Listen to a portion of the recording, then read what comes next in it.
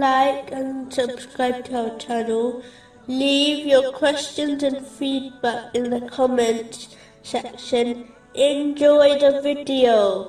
Continuing with the last podcast, which was discussing chapter 7, verse 140. He said, "Is it other than Allah I should desire for you as a god, while He has preferred you over the worlds?" Specifically, it was discussing a narration found in Sahih Muslim, number 196, which advises that Islam is sincerity towards Allah, the Exalted. This includes choosing His pleasure over the pleasure of oneself and others. A Muslim should always give priority to those actions which are for the sake of Allah, the Exalted, over all else. One should love others and dislike their sins for the sake of Allah, the Exalted, rather than their own desires when they help others or refuse to take part in sins. It should be for the sake of Allah, the Exalted. The one who adopts this mentality has perfected their faith. This is confirmed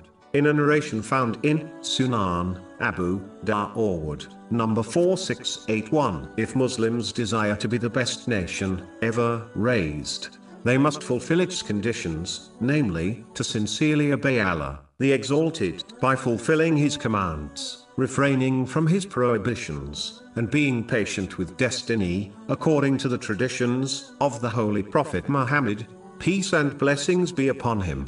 This includes loving for others what one loves for themselves.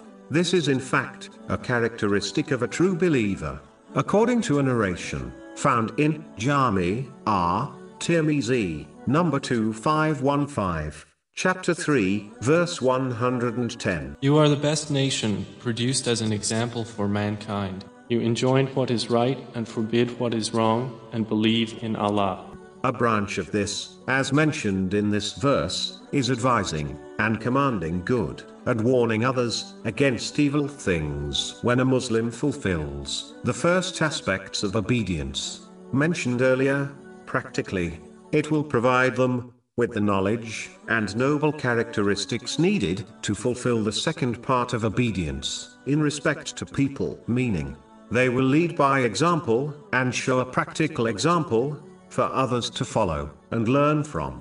They will thus become true ambassadors of Islam. The reason why Islam spread across the entire globe is because the righteous predecessors acted in this way. When they gained and acted on beneficial knowledge, the outside world recognized the truthfulness of Islam through their behavior. This caused countless people to enter the fold of Islam.